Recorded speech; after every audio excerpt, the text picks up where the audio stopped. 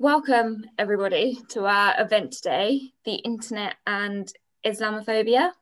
My name is Famida Rahman. I'll be chairing this event, and I'm very pleased to be joined by award-winning journalist Baima Bakar, Sahed Amanullah from the Institute for Strategic Dialogue, and Miqdad Versi from the Muslim Council of Britain. So today's event is part of the Web Roots Democracy Festival, which is marking the end of the organisation after 6.5 amazing years. And I have to say, having been involved in it from the very start, it has been an incredible 6.5 years. If you're following along and wish to tweet about today's discussion, please do so using the hashtag WebRootsFest. And if you're following us on Zoom or Facebook Live, please feel free to send questions throughout, and we'll try to put them through our panellists towards the end.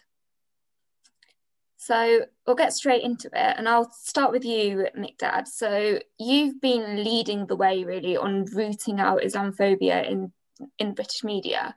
How do you describe Islamophobia and how prevalent do you think it is? I think Islamophobia is very prevalent. Whatever avenue you look through which you look at it, whichever polling you look at, it comes across the same. I mean, depending on which polling you look at, between 30 and 40% think that, that they have major issues with Muslims in some way. For example, there's one poll which says that 37% of people in this country would support policies to reduce the number of Muslims in the country. It's crazy. Some of those are one-off polls, but if you look at them, there's another poll which says that half the population think Islam is a threat to the British way of life. You look at all of these things together and you think, where are these ideas coming from? And you actually look, even when it comes to young children, right? So 31% of young children, in the largest poll ever done of children between the ages of 10 and 14 a couple of years ago, said that 31% of them said that Muslims are taking over England. This is young children. They have no, it's not their fault, they're young children. They're between 10 and 14. That's the type of attitudes and the narratives that have been embedded within society, that Muslims are this big threat that they're taking over.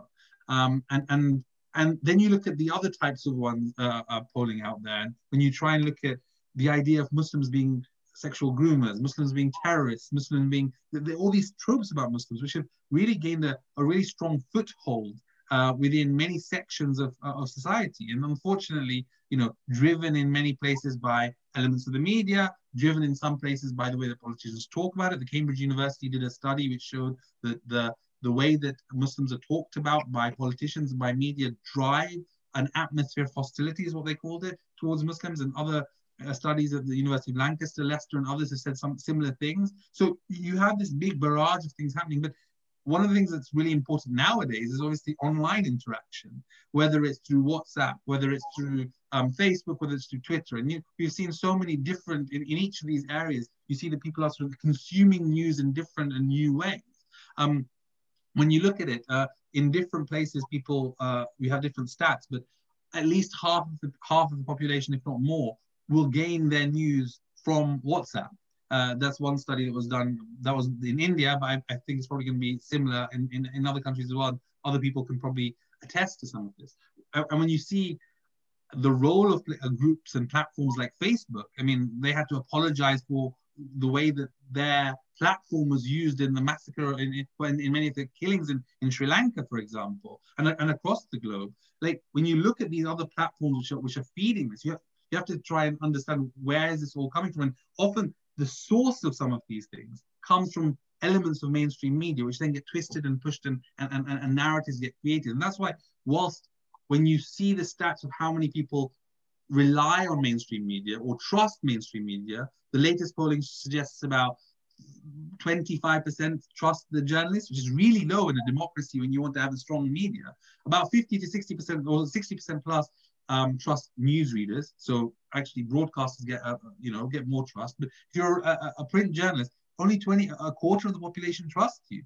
And these are the things that drive many of the problems that we face, because some of this stuff is incorrect and lies about Muslims which have been propagated. And there's so many examples, like hundreds of examples which we've sort of collated the Centre for Media Monitoring, the Muslim Council of Britain's work, hundreds of examples of these literally false stories which have been propagated out there. And what you do is you get these far-right actors who take this, they share it, and that becomes a narrative. They have propagated this narrative, and they said, oh, look, the Times said Muslims are silent on terrorism on their front page. So that means it must be right. And then they add their own commentary. It then gets viral. It then goes across, it gets twisted, and lots of people start believing this stuff because that's what they read in their social media feed. So I think that Islamophobia is a major problem. I think it's propagated significantly through all these different outlets. And unfortunately, the amount of work that's required is significant to get anywhere in terms of moving the needle, because we have to recognize that actually most people don't care. And that's my biggest worry. And do you think, sort of, you talked about various different platforms, do you think Islamophobia looks different in all of these different spaces, or do you think it's the same beast essentially? I think that it definitely has different contours and different approaches. So, for example, on broadcast media, I think it's generally less Islamophobia overtly, but there's a lot of subtle Islamophobia in sort of broadcast media. When it comes to print media, it starts becoming more overt because people are willing to be more biased, and they're allowed, regulation gives them greater space to be more biased in the approaches that they take, and then if you go into the social media space, then you have a free-for-all and it becomes much more hard. But if you actually look at the underlying narratives, the stereotypes, Muslims are terrorists, Muslims hate Jews, Muslim men are all misogynists. All of these things, they might be elements of truth to parts of what they're saying, but the generalized approach that comes out from these stereotype generalizations are hugely damaging, hugely dangerous, and a common theme throughout. But let's just remember some of the worst people that we've talked about. We know, for example, people like Katie Hopkins, right? We know that she was on LBC, on a broadcaster, spouting her hatred until she ended up saying some really hostile things to Muslims. Then she was off. But then she was on social media for a long time, propagating her hate on she was on the Sun for a long time, propagating her hate in a newspaper and the Mail Online. But then she got pushed into social media, and then even on social media, she's now being cut out. But you can see this hierarchy where someone of her hostility towards Muslims has been able to have a not a small platform, a major platform across every element of touching society. It shows how powerful and dangerous this is. And also noting that someone like Stig Abel, he used to be the editor of The Sun when Katie Hopkins was there. He's seen as a liberal, reasonable guy. But he was publishing Katie Hopkins's craziness, her stuff, for example, about refugees being cockroaches and dehumanizing them. He was the editor of The Sun. He's seen as a reasonable, liberal, mainstream figure now, without having even had to apologize or be held to account for publishing this hostility and Islamophobia and racism and disgustingness. And I think that's what the problem I think the biggest problem, whilst Islamophobia is obviously different across all these different forms, is the biggest problem for me is that there is no accountability as a whole, with some exceptions, for Islamophobia across many of mainstream characters, and unfortunately it's become very normalized across society. So that sort of takes me nicely to the other thing I sort of really wanted to ask you about, and that's this spreadsheet that you've been maintaining. I hear you've recorded every article written about Muslims since 2016. Can you tell us a bit about that and what you've learned from doing that? Yeah, so in the early days, in the first couple of years, what I used to do was every time any article mentioned Islam or Muslim, I used to I used to Google search. I used to use the search tools and find out in the last 24 hours and 48 hours who's been writing about Islam or Muslim. Look at all of those articles, type them out if they were problematic, and keep them in a spreadsheet to work it out. That was obviously a very time-consuming thing, which had massive impact, I think, in terms of being the basis on which I sort of made lots of complaints and got a lot of articles changed. But what that was, the value of that was creating a base and a methodology which I felt could then be replicated. And from that, we were able to raise some money, and we have now, a Centre for Media Monitoring, the Muslim Council of Britain, where we have tools which automatically collate a lot of these articles which mention Islam and Muslims, and then we have people who sort of allocate these articles and literally go through every single one, not just articles, but also any clip online, and they categorize them based on 10 different metrics and decide, based on those 10 different metrics and in a sort of academically robust way, are they biased or not? Are they positive or not? And therefore, on a holistic basis, we don't just look at, therefore, those which are inaccurate in a dangerous sense, which we were talking about before. What we are also now looking at is, if you look as a whole across all media mentions of Islam and Muslims, which is where a lot of these things start from, are they generally positive or negative? And are they generally misleading or not? Even because some of these might not break any regulatory rules, but that's not what matters. A lot of the Islamophobia that spreads is not something which is illegal. It's not something which is against the regulation. It's something which is pernicious in its negativity about Muslims. It's something about, if you receive 100 stories about Muslims and you don't know any Muslims, and 99 of them are all negative, that causes a big issue in your psyche about what Muslims are.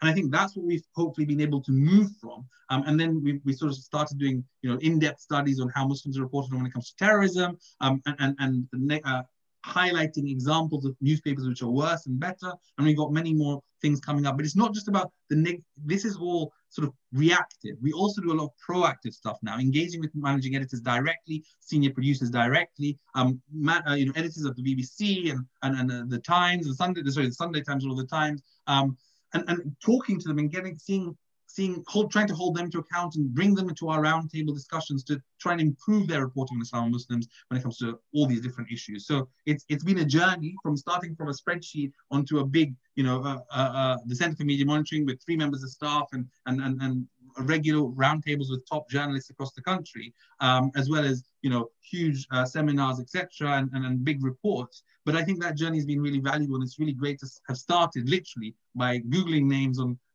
Google, and now it's a full reporting schedule. So it's a great journey to be part of. That's really incredible that you've sort of come this far in this journey. I guess the big question then is, have things sort of in the years that you've been doing this, have you noticed any shift? Have things changed a little bit for the better, or are we sort of moving into a sort of more deeply Islamophobic cesspit?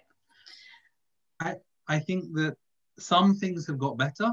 I have seen slightly fewer, and I mean, we have to be slightly conscious of the wording used here, slightly fewer overtly inaccurate pieces. Let me give you a couple of, so for example, The Sun had this situation where they said that gunmen shouted Allahu Akbar in a Spanish supermarket, something like that, right?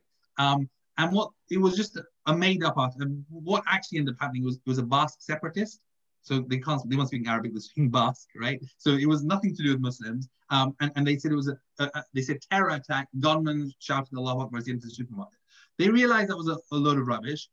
They changed it to horror. They didn't want to call it terror anymore because it's obviously not Muslim. So they call it horror, and they changed it afterwards to say it was a Basque separatist. Fine. I spoke to them to get that change done. Fine. 2 weeks later, they made a very similar error. Okay, they literally did it. And the problem was that they were citing these Central European news agencies who just literally find pieces of right-wing nonsense and publish it out there on a wire, which people then use. And they have now realized that some of these wires are not reliable. And now, because we called them out when they lied a few times, they're being more careful. So you can see some elements of improvement. I just wanted to use that example to demonstrate that there's tangible improvements, that they're not doing that kind of thing anymore. But at the same time, you still see random lies about sometimes Muslims or ethnic groups or race groups quite regularly. I mean, on the front page of the Telegraph for a lot of the day, just earlier this year, there was a thing saying that 90% of COVID cases come from Pakistan, right? And you're like, was so spread. And what had happened was that they were talking only about those people who had come in from this country within a 2-week period, and it was basically a massively skewed thing. So it was factually, you could possibly argue that one element is true, but the headline didn't give that impression at all. And we're going through this whole journey with the press regulator right now to try and get it give them a slap on the wrist, and that's all they're going to get on the back of it. So is it getting better? Yes. Are there still major issues? Unfortunately. And when you have a situation where we have very few Muslims within mainstream media, only 0.4% of journalists, according to one city from City University, says are Muslim, and if only 0.4% of journalists are Muslim, and Muslims are about 4 to 5% of the population, that's a tenth of what it should be proportionately.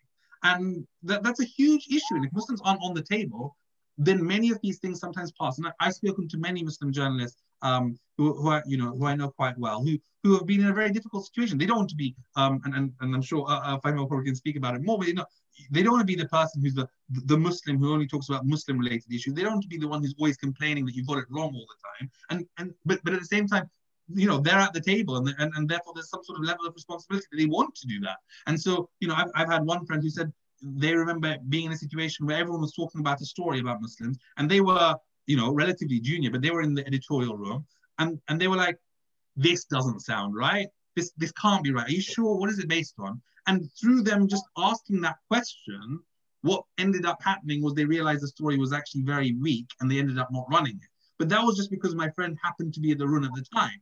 And I think that very often we know, and I know someone else who was at the famous 1 in 5 Brit Muslim story on the front page of the Sun, which is in the Times and other places. I know someone who was involved was at one of the newspapers which published that story, and they actually raised it with the editor, saying this is not right, this is misleading, it's not right, it's not how it is, and they got rolled over, and the story still was published, and later they had to retract it. And so what you see is that there is the ability to make a real difference whilst being there. So I'd say things are getting better, but there's a long way to go, and we need, it's about fantastic stories coming out from people like Fahima in the Metro and other places, like who when you have more Muslims there, it helps, but it shouldn't be only up to Muslims. This is up to society as a whole to deal with it. Yeah, so I'm going to bring you, Fahima, in next. So you yourself are a journalist at one of the UK's largest online media outlets. So what's your perspective on the media's relationship with Islam?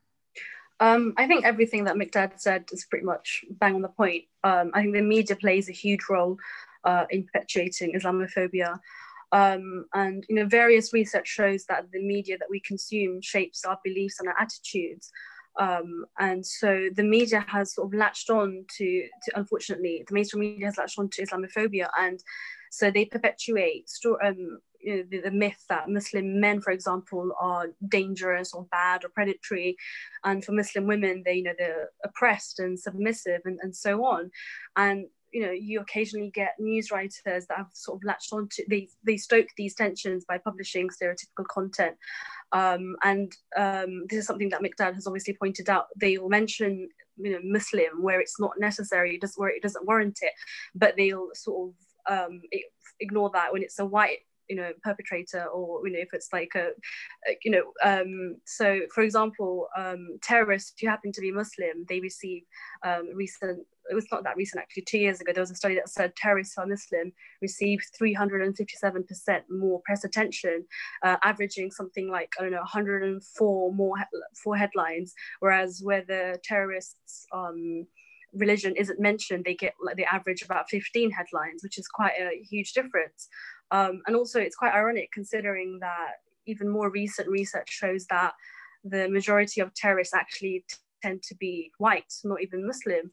But again, the newsrooms and editors, they play up to this idea of Muslims being inherently very violent. And this is something that we see with other kinds of stories as well, like, for example, grooming gangs, as Miqdad mentioned, where the perpetrators are Muslim. Again, that's played up. Their religion is mentioned in headlines quite often, even though the religion doesn't have anything to do with it. There's nothing inherently violent about Islam as a religion, and yet we keep seeing those kind of stories being published time and time again. And I've written about this as well, sort of this myth of Muslim grooming gangs. The research shows that statistically it's 90% of white men that are convicted of those kind of sort of sexual offences. And I appreciate that we obviously live in the UK, so there are more white people, but it's interesting that the crimes of these men don't typify white men, or even like the Catholic Church covering up sexual abuse and stuff like that. It doesn't typify white people, but when it's the crimes of a few Muslim men, suddenly that speaks for the entire Muslim community and it homogenizes them. So yeah, absolutely, the media plays a huge role when it kind of keeps pushing these kinds of stories. Yeah, and I think you yourself have been subject to quite a lot of Islamophobic abuse, and I'd be interested to hear a bit about your experience of sort of being on the receiving end, particularly as a woman and as a non-hijabi Muslim woman. Yeah, so because I'm not a news writer, so I'm a lifestyle writer. So I tend not to cover sort of the newsy bits. So what I do in my work, I try to center Muslims in a different sort of way, in sort of investigative long form features, that sort of thing. And whenever I center Muslim people, I get one rhetoric all the time from Islamophobes, and it's always what about the Muslim grooming gangs, as if, like, as I say, the crimes of a few, speak for everyone. And it's like, I can't humanize Muslims, I can't celebrate Muslims, I can't even victimize them without someone piping up and just being like, well, Muslim men just rape white girls, they just completely just shut me out, and they don't want to listen to what I've got to say. Even if it's like a completely like happy story about Muslims celebrating Ramadan or something. And for the grooming gang piece that I mentioned earlier, I published that earlier in the year, and it was, I got such a huge torrent of abuse for it. I was getting emails, Facebook messages, Instagram DMs. I started getting death threats and like rape threats, and apparently my address was posted online somewhere, so I had to involve Met Police and call them and give several statements. And that obviously takes up a huge part of my time. I spent a lot of time talking to police, and and that had a huge mental impact on me. This was like at the beginning of the first lockdown, so I remember just being really scared, because what someone said, they've got your address, it's like I live at home with my family, like, God, you just don't know what could happen, especially considering the very real hate that certain individuals have towards Muslims, and the sort of the string of violences that we see against Muslims all the time around the world. It was a very sort of real fear that someone could actually hurt me. In a way, I am quite, obviously I'm not visible, like if you see me on the street, you might not assume that I'm Muslim because I don't wear a headscarf. So, I probably don't get the same amount of, looks or comments or stares that, a visibly Muslim woman might get if she's wearing a burqa or niqab. But at the same time, being a visibly Muslim woman online, there was still that fear. And there is still that fear that someone might recognize me off Twitter or my articles and, get violent with me. So there's definitely that fear. And also interestingly as well, actually, because as I say, I'm a lifestyle writer, so I do the serious stuff, but I also write about fun stuff like sex and dating and relationships. And because certain people see me as like a Muslim ambassador, whatever, because there are so few Muslim writers, sometimes I'll get comments from both sides, from like the Muslim community, who'll be like, oh, why are you writing about sex and gay marriage and stuff? And then I'll even get it from like the other side. Like recently I got an email from this white guy, and he was like, oh, if you're Muslim, then why are you writing about sex? That's not very Muslim of you. So it's really strange. And I feel like there's like an attempt to sort of pigeonhole me. Like if I'm going to write about Islam, then I can't write about other things. So it's certainly an interesting experience, being a visibly, online, a very present Muslim woman online. Yeah, it's really interesting to sort of hear about the duality of it, the sort of experience of Islamophobia from Islamophobes, but also what you get internally from the sort of Muslim community. That's the last thing I really wanted to ask you is, to what extent do you think the internet and particularly social media itself can fuel Islamophobia, and how does it do that, and how has it sort of affected your experience? Yeah, so there's many pockets of the internet that can sort of fuel Islamophobia. As we said, mainstream media is definitely one of them, in the headlines that we see, in the kind of stories that get picked up, and also in the imagery that they choose to use. We're seeing this especially now in the pandemic. We saw a lot of images of Muslim communities for COVID stories that didn't necessarily have anything to do with Muslim groups, but again, sort of making those sort of subconscious associations between Muslims and what's going on in the world. So yeah, the mainstream media definitely, but also social media is a huge player as well, especially sort of websites like Reddit. Reddit is a really important one because it sort of prides itself on being a free speech platform, and you've got this real danger of young people especially being potentially radicalized. And I covered this like a year ago or so, the manosphere, which is the an online platform for Muslim, not for men generally, to speak about whatever they want. And there's more and more young people, young men especially, getting involved in that. And there's a huge incel culture, which is involuntarily celibate men, who for the most part are sort of, they share that philosophy of hating women, or they think women owe them sex. But there's also subcultures of racism, Islamophobia, and all sorts of isms going on, because it's not regulated. So these young people who are very impressionable are joining these alt-right Islamophobic corners of the internet, and it's unregulated. So they're just completely embroiled in these communities that don't have their ideologies and their thoughts and their speech challenged at all. So it's very easy to build an idea of the world, just to stay in the echo chamber without any sort of outside or different perspective. Yeah, definitely. Just a reminder to anyone listening along, please do put your questions in the Q&A, and we can put them to the panelists later. So that's a really good point to sort of move on to Zahid, who's been looking at this from a global perspective. And I'm aware you've done quite a bit of research on the internet and Islamophobia. Can you tell us a bit about your research? Sure. I mean, where to start? I mean, first of all, a lot of what Miqdad and Faima said covers the basis of what we're trying to track online in a very detailed way.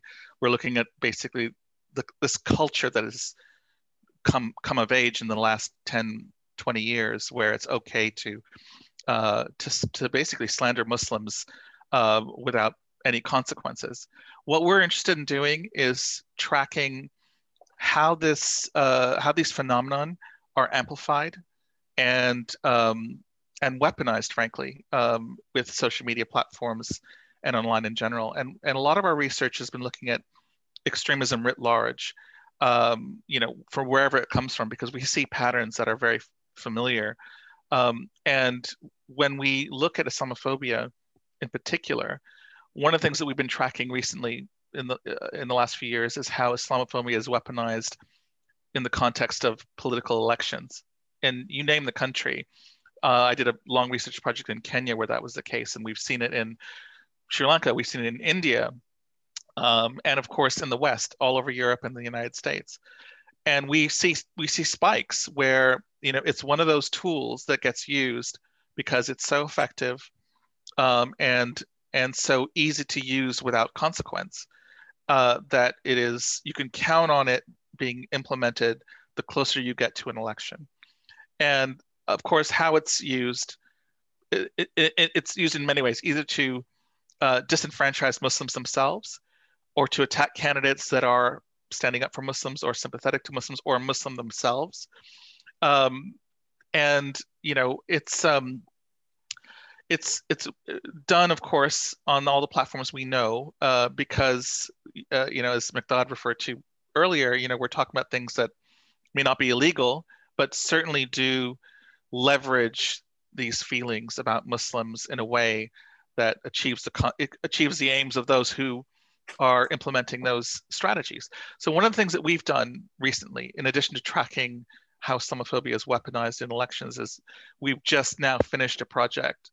We're in the final stages of it, working with a whole host of civil society organizations in the US over the past year, particularly Muslim organizations, on how to build resilience and combat Islamophobia, especially when it is used to disenfranchise Muslim voters or Muslim candidates, or activities to support them. And it's been a fascinating process because we're talking about organizations in the US like CARE, MPAC, MGAGE, who have spent many years learning the ropes on how to navigate the political scene, but of course have had to deal with Islamophobia, and mostly online, used to disrupt them. And it filters into the mainstream culture, into the press, and into even Hollywood, even entertainment. All those the Venn diagrams that overlap when it comes to Islamophobia, are incredible to sort of witness. But looking specifically at the election, because I think there was so much to learn there. You know, we looked at it from two ways. One is, how can community organizations, especially Muslim organizations that represent communities or candidates for office, defend themselves effectively against disinformation? And that's, a lot of Islamophobia is rooted in disinformation that attempts to sort of silence them or cease their activities. And the other thing is, who's amplifying this stuff? You know, a lot of the research that we've done shows that, you know, there is authentic behavior and inauthentic behavior. Inauthentic behavior, of course, is when you have a state or non-state actor come and look at a you know, phenomenon, a trend that's happening online, and they choose to amplify it in ways that are often hard to detect. And we saw evidence of this, for example, in the 2016 election, when state actors like Russia would get involved in the US election, or even here in the UK with Brexit. I mean, there was a case, for example, in 2016 where, you know, Russian trolls, you know, artificially pitted a Muslim organization and a far right organization to get their followers to meet online on the ground and actually, confront each other. I mean, it's really insidious how a player that's relatively anonymous can use Islamophobia to stir up conflict. And of course, this has had deadly aims and deadly consequences in Myanmar and Sri Lanka, as was mentioned before. And earlier this year, when COVID-19 came on the scene, we saw a really concerted effort. We have a report on this, on how the coronavirus was, there was a move to blame Muslims for the spread of coronavirus, the corona jihad phenomenon. And in a place like India, where there's already so much happening against Muslims, and with a government that is openly hostile, this had very serious consequences. And a lot of that, of course, because we're talking about the internet, spread to Hindutva groups in the U.S., who were being openly courted by Trump when Modi visited, and so forth. So I mean, there's, it's the most reliable tool in the toolbox of political actors that want to mobilize followers for political aims. And so we've spent a lot of time this year. A lot of my year has been spent working with these organizations in the U.S. to try to, in anticipation of this. We knew this was going to happen. We knew this was going to be weaponized, and it started out really by what we do is we map trends online, and we do search for the inauthentic amplifiers. Because if you can identify those actors, you could search for ways to marginalize them, either with the cooperation of the social media platforms, or by naming and shaming, frankly, in order to limit their ability to amplify Islamophobic content. And the one thing that I will say that was very interesting about this year is that in the US, and it's probably a byproduct of the Trump era, you had more Muslims running for public office than ever before. And part of the challenge and part of the response to Islamophobia is crafting the narrative, and that involves getting involved in the public space, whether it's in the media, whether it's in journalism, as Faima was mentioning, in mainstream media, or in the political space. And that is probably one of the most effective ways to push back against the impact of Islamophobia as it, and the plausibility of a lot of the disinformation about Muslims that's promoted online. So, it turns out that, now that the elections are over, 57 out of 110 Muslims that ran for state level office and above were elected, including Muslims in very red states. And so I think there's maybe a sliver of good news here as to how we can overcome the very real, spread of Islamophobia, the weaponization of it, by standing up, crafting that new narrative head on, and showing the diversity that exists amongst Muslim populations that alone dispels a lot of the narratives. And I think there's a light at the end of the tunnel. If we can continue to do that, we can limit the way that Islamophobia is weaponized. So you spoke earlier about sort of in the election, Islamophobia wasn't actually the most prominent sort of campaign out there. Can you tell me a little bit more about the sort of different forces that were at play and how they sort of relate to Islamophobia, or what the sort of commonalities are there, and how we sort of go about tackling sort of these hateful campaigns sort of as a whole, really? Yeah. Well, we started 2020 with working with a lot of Muslim organizations in the US, feeling that Islamophobia was going to be the key driver used against them, and especially against Muslim candidates running for office. But one of the things that is different this year than it was 2 years ago, 4 years ago, were some very prominent Muslims, of course, elected to Congress. I'm speaking about Ilhan Omar, Rashida Tlaib, and others. And in the political scene, nothing more in the United States has started to shift the perception of Muslims than the elections of Muslims to federal office in the U.S. And it turned, and of course they were handily reelected, with huge majorities, despite everything. And you've all seen the stuff that's been thrown at them from Trump, especially, and none of it stuck. And I think, again, a sliver of good news here is that when you have that platform and you have that attention, how you use it to push back against Islamophobia can be effective, and especially if it's done in a way that is rooted in social justice, rooted in getting allies to stand alongside us, in defense of Islamophobia. I mean, that's that was true from the day the Muslim ban was put into place. I remember flying into the US the week that Trump was inaugurated to a sea of faces protesting the Muslim ban in Washington. And they were not just Muslims, they were from a whole variety of backgrounds. This is part of the answer. Part of the answer for us to push back against Islamophobia is to make sure that we have those partnerships. And I think that did a lot this election season.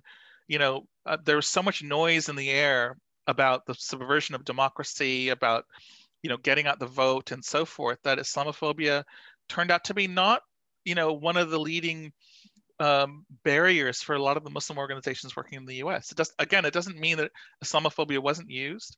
In fact, it was used against a lot of mainstream candidates running because they had stood up for Muslims during the Muslim ban and elsewhere.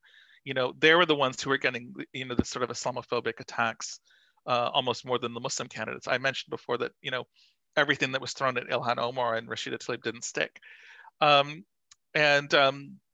so there was a sense there that actually, maybe we can navigate through this. And again, the focus was getting out the Muslim vote. MGage, one of the organizations leading that charge, got 1 million Muslims to go out and vote in key swing states, and it likely tipped the difference in favor of Biden. And this is despite the Islamophobia that was leveraged against them as an organization. So it's again, that's one side of the equation. The other side is, what do the social media platforms and their role have to do, with the way that Islamophobia has been amplified? Just this past week, Senator Dick Durbin rallied 13 of his colleagues to write a letter to Facebook to take anti-Muslim bigotry seriously. This probably wouldn't have happened a couple of weeks ago or even a couple of years ago, but there's a sense now that one of the biggest drivers of Islamophobia, which is President Trump himself, is soon to be out of office, that we can now take this issue seriously. We can have a serious conversation with the social media platforms. We've done it for other similar issues. We did a report on Holocaust denial on Facebook, and Facebook, whether it was because of our reporter or otherwise, did end up changing their policy on Holocaust denial because, all the people who were using it to inflame hatred against Jews. So there are precedents being set about how we can start to address Islamophobia on platforms, and we can start to find out where those boundaries are, whether it's rooted in regulation, or it's rooted in the terms of service of these companies themselves. We'll find that, inshallah, we'll find that sort of middle ground, which will at least minimize the way that Islamophobia is used to disenfranchise. And I think that's key. We're not talking about just insulting people. We're talking about disenfranchising, harming communities. Those are real measurable things, and and things like what Miqdad is doing, building the case for that, building the evidence base for that, is a real key part of the solution. And that's what we're trying to do from an online perspective, showing how things that are amplified and weaponized without being mitigated cause real harm. And so the social media companies will have to answer for this. And so I think we are building that evidence base up collectively, and I think that there's seeing the way that the winds are blowing, the social media companies will have to sort of adapt accordingly. Yeah, and Arik's asked a question that's sort of quite close to what you were sort of talking about. He asks, what kind of engagement have each of you had or received from social media platforms with regard to tackling Islamophobia as a researcher, as an advocate, or as a victim of Islamophobic abuse? I'm going to go to Faima first with that one, because I think the abuse that you've received has been on social media. So I think it's quite pertinent to sort of start with you. Yeah, unfortunately, I don't see much engagement from people that are wanting to learn about it, who want to advocate, and fight against Islamophobia. The opposite tends to happen. I think it also has to do a lot with the publication that I work for. I think the demographic is, it's quite, the majority are white, and they haven't had to grapple with a lot of the things that I write about, such as racism and Islamophobia and religion, culture, that sort of thing.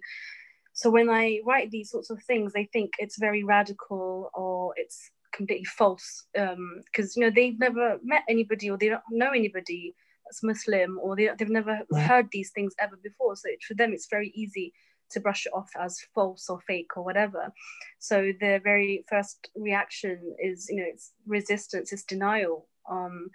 And so it's not very often that I get someone who's willing to engage with that sort of content. So unfortunately, it's been a lot of abuse, being ratioed, which is when they just comment like endlessly to try and get you to either like delete your tweet or privatize your account.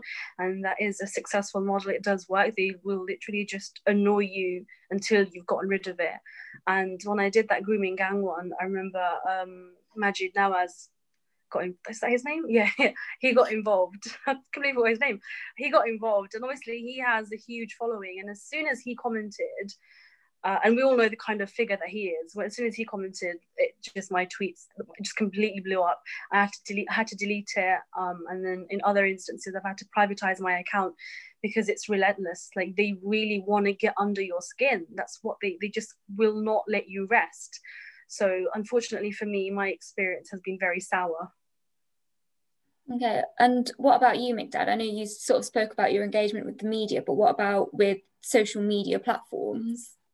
So far, my interaction with social media giants has been quite limited. I've tried a little bit and had some response, but as a whole, the appetite seems to be a little bit less than we need. There's certain things that they can do quite easily if they want to.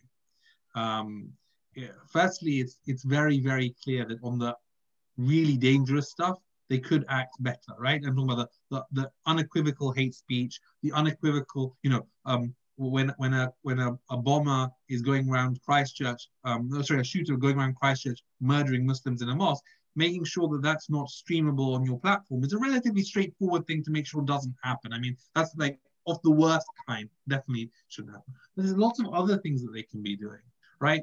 Let's say, for example, there's a news story that is published on the platform, and the news organization later changes that news story, right? Because they realize it's wrong.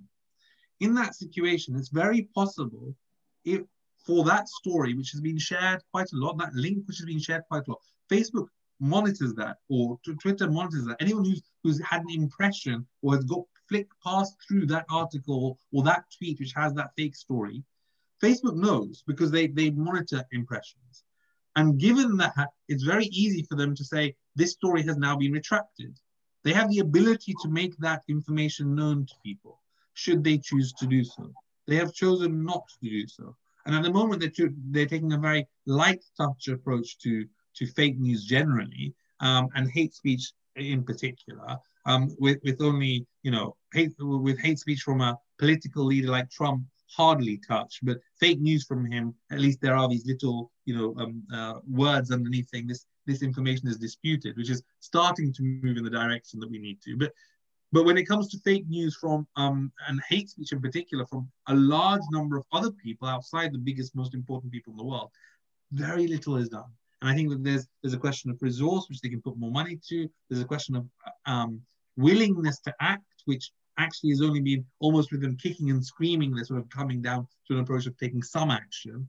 And then there's a question of genuine accountability. I mean, when people have died in places like Sri Lanka, and they have had to apologize for their role in some of these really quite abhorrent situations.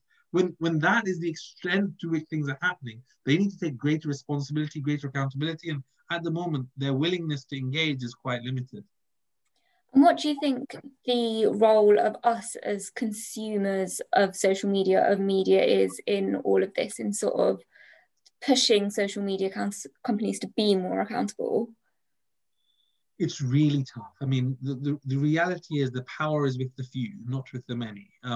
There are obviously every now and then, when many people, and I mean millions or hundreds of thousands, talk about a certain topic and highlight how awful it has been, that might and that has elicited some sort of action. But when you see that when it comes to the racism of President Trump, whether it comes to, at the biggest levels in some of these social media giants, and the platform that they have been able to give to hate speech. I mean, there's nothing else you can talk about. It's genuine hate speech from main people using platforms like Twitter and Facebook. Unfortunately, there isn't that willingness to act. And I think that despite millions of people speaking out against it. So I think there is some responsibility on us to try and highlight it, and it's important to try and do so and to advocate on behalf of people across the globe.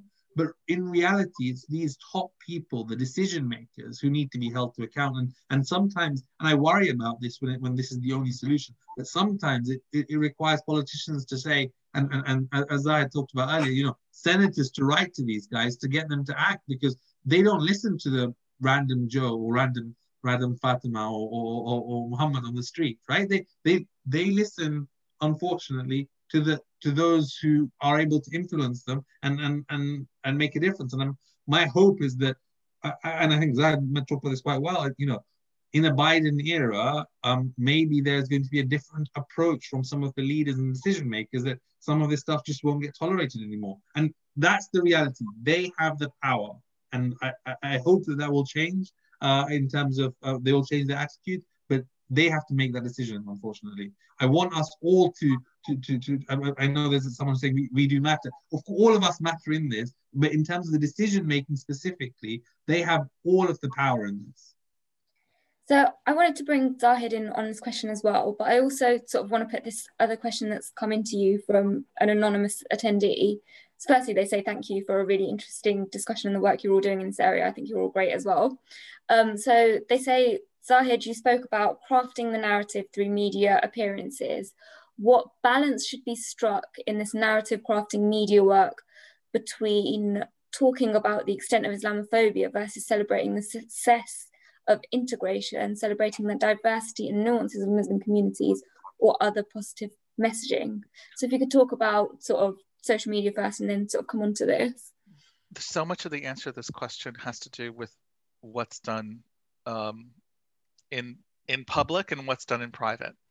And I think we tend to, in the past, we've tended to focus a lot on a public reaction, which is fine.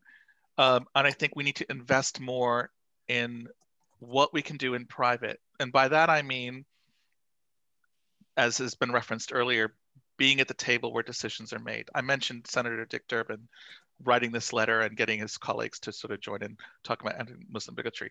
His chief of staff is a Muslim.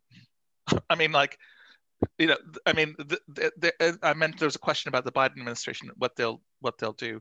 Engage, which is the organization that was leading the Million Muslim Vote campaign, we had a private call with him with 3,000 Muslims watching, where he promised that he would staff his administration to look like America, which includes Muslim Americans, and would hire Muslim Americans. And sure enough, his transition team has 3 Muslims on it, 2 who served in the Obama administration. So there's a really, you know, I mean, it's starting to look like those promises will be kept, and those very talented individuals will be helping make decisions about these issues from the inside. So we need that combination. We need to be in the boardrooms, in the heart of political power, in the heart of the creative industries, and then of course have the public faces. I mean, Hassan Minhaj just in the last year was doing so much to change the narrative about Muslims before his show sadly got canceled. Just one of many people in the public space, you know, who are directly challenging the things that Islamophobia thrives on, and part of this narrative crafting process is sucking the oxygen out of the air that allows Islamophobia to grow. Remember, a lot of these people are filling in vacuums. You know, some are doing it, of course, a lot of them doing it very deliberately. Others are filling in the vacuum with what makes them feel good or what makes them, you know, make sense of the world. And it's hard, but the more that we can fill in those spaces with voices that are showing the true face of Muslim communities in all their diversity around the world, the better chance that we have of limiting the impact of Islamophobia.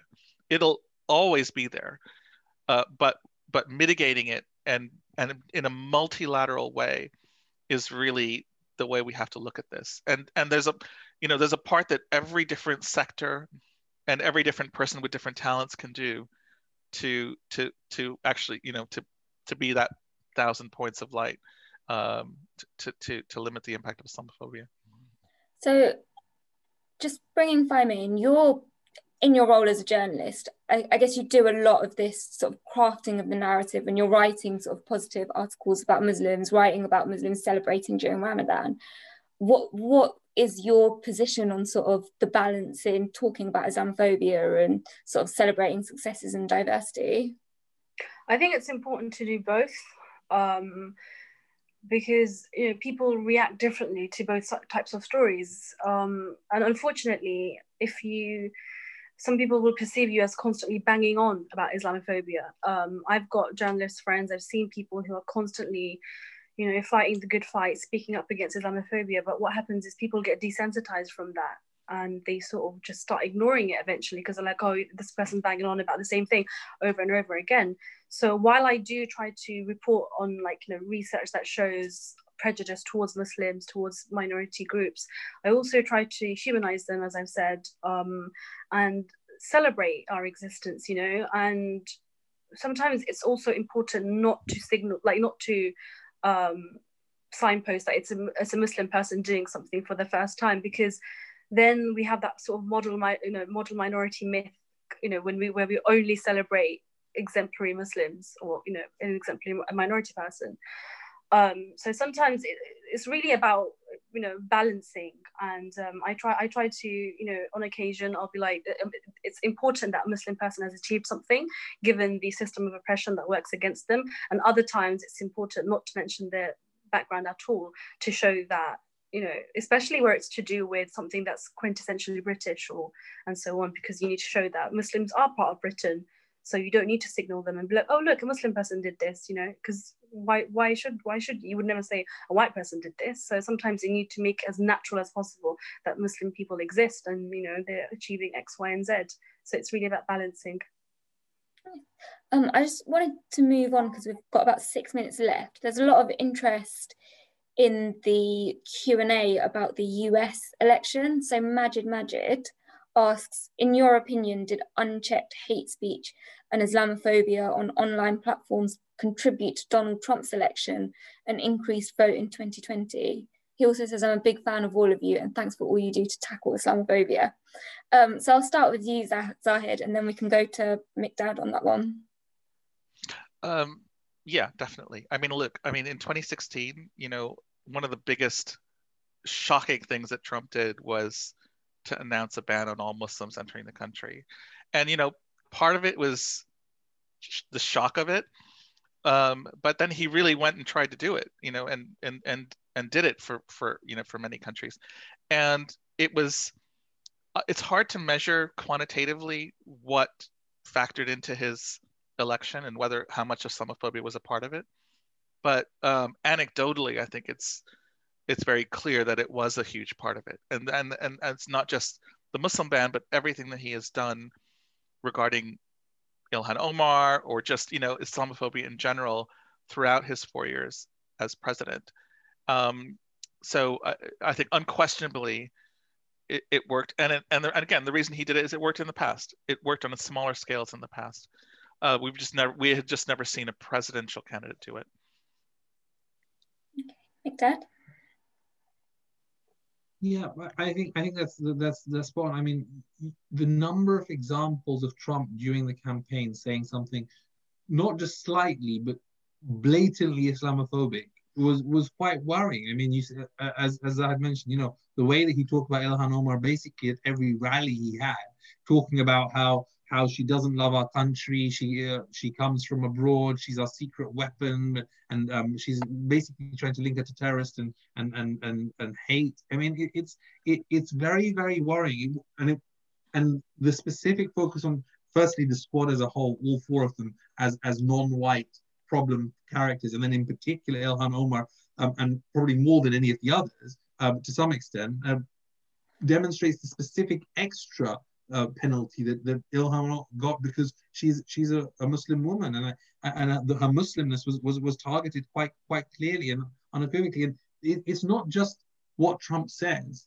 it's also what the culture that he's created in the party, where where you can have people like Marjorie Green Taylor, I think her name is, yeah, from you know, people who have just virulently anti-Muslim, disgusting racist views, being basically given a free ride because they win in a seat which they you know, Republicans will always win, and they end up becoming a member of Congress. I mean, it's a hateful. It's not just him saying it; it's the culture in the party that has got so bad that level of Islamophobia has actually reached a level by which people are being elected to Congress despite having such hateful views, and I think that is such a problem that it's going to have long-term ramifications for the party in terms of what it's created. Yeah, and I've had one more question from Tahmid, who asks, how do you reckon Biden's presidency will be for Muslims, or will it be the same old? I think, Zahid, you answered that before, but I wanted to sort of ask that, but along with it, the sort of parallel question about representation. So obviously here in the UK, we've had a lot of or a bit of Muslim representation in Parliament, in the media, on TV, with the likes of Sajid Javid, the likes of Sadiq Khan, and so on. How do you think, as well as sort of Biden's presidency, how do you think sort of having Muslims in positions of power, or people who are sympathetic to the sort of positionality of Muslims and to the role of Islamophobia, how much do you think that actually serves to tackle these issues? Or is it sort of by the by, and when the person's gone, the motive's gone? I'll start with you, Zahid. Yeah, I think it's important not to get too starry-eyed about being at the table.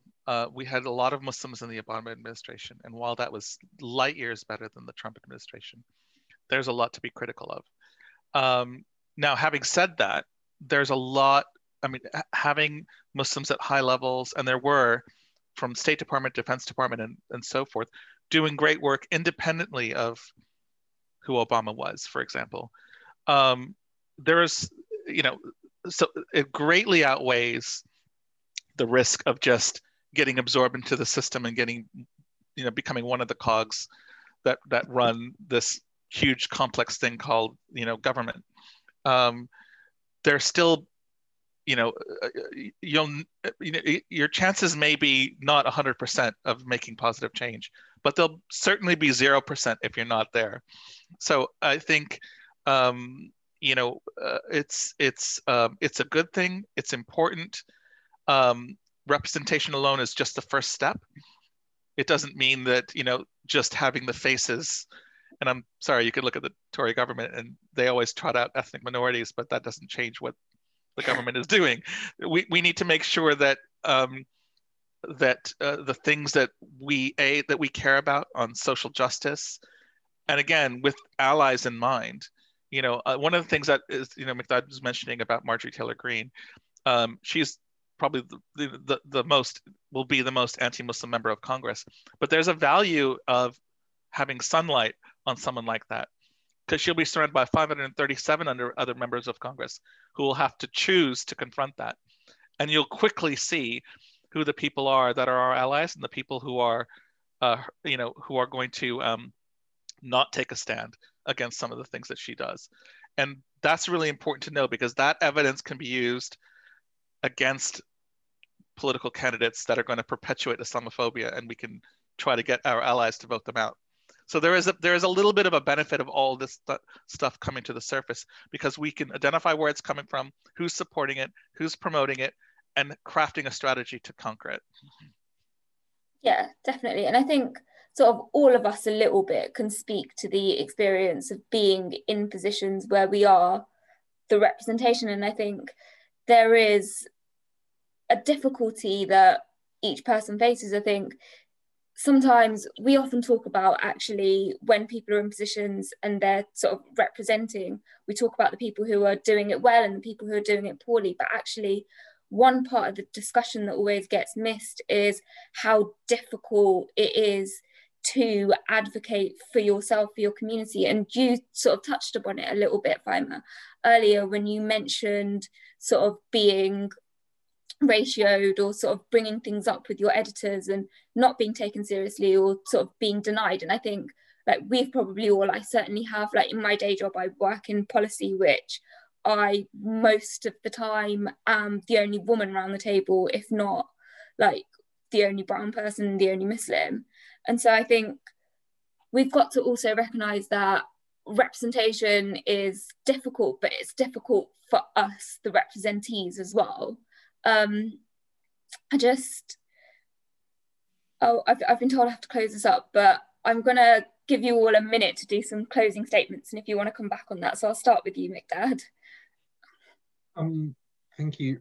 I think that when we talk about a lot of the racism and the Islamophobia that we all face and that is prevalent within our society, we have only touched on the surface of its scale. It's what we've talked a lot about here is part of the issue in terms of its prevalence in the media and online. We also have to recognize how it manifests within the structures across society, whether it's in politics, which we've talked a little bit about, but also in public life. As a Muslim, it's harder to get insurance. You pay £1,000 more if your name is Muhammad. You're less likely to get a job because and lots of studies show that. If you're in many of these in criminal justice, you're more likely to be in prison. There are lots of these different areas and socioeconomic status. Muslims are, half of Muslims live in the 10% most deprived areas of the UK. So there are structural issues when it comes to Islamophobia. So when we talk about how we're going to challenge it, we're talking about a major issue that won't be able to be resolved quickly. And there's a long way to go, but we have to be hopeful. There's still things that are successful, that have made indents. We've got a long way to go. We need to support those who are able to make a difference.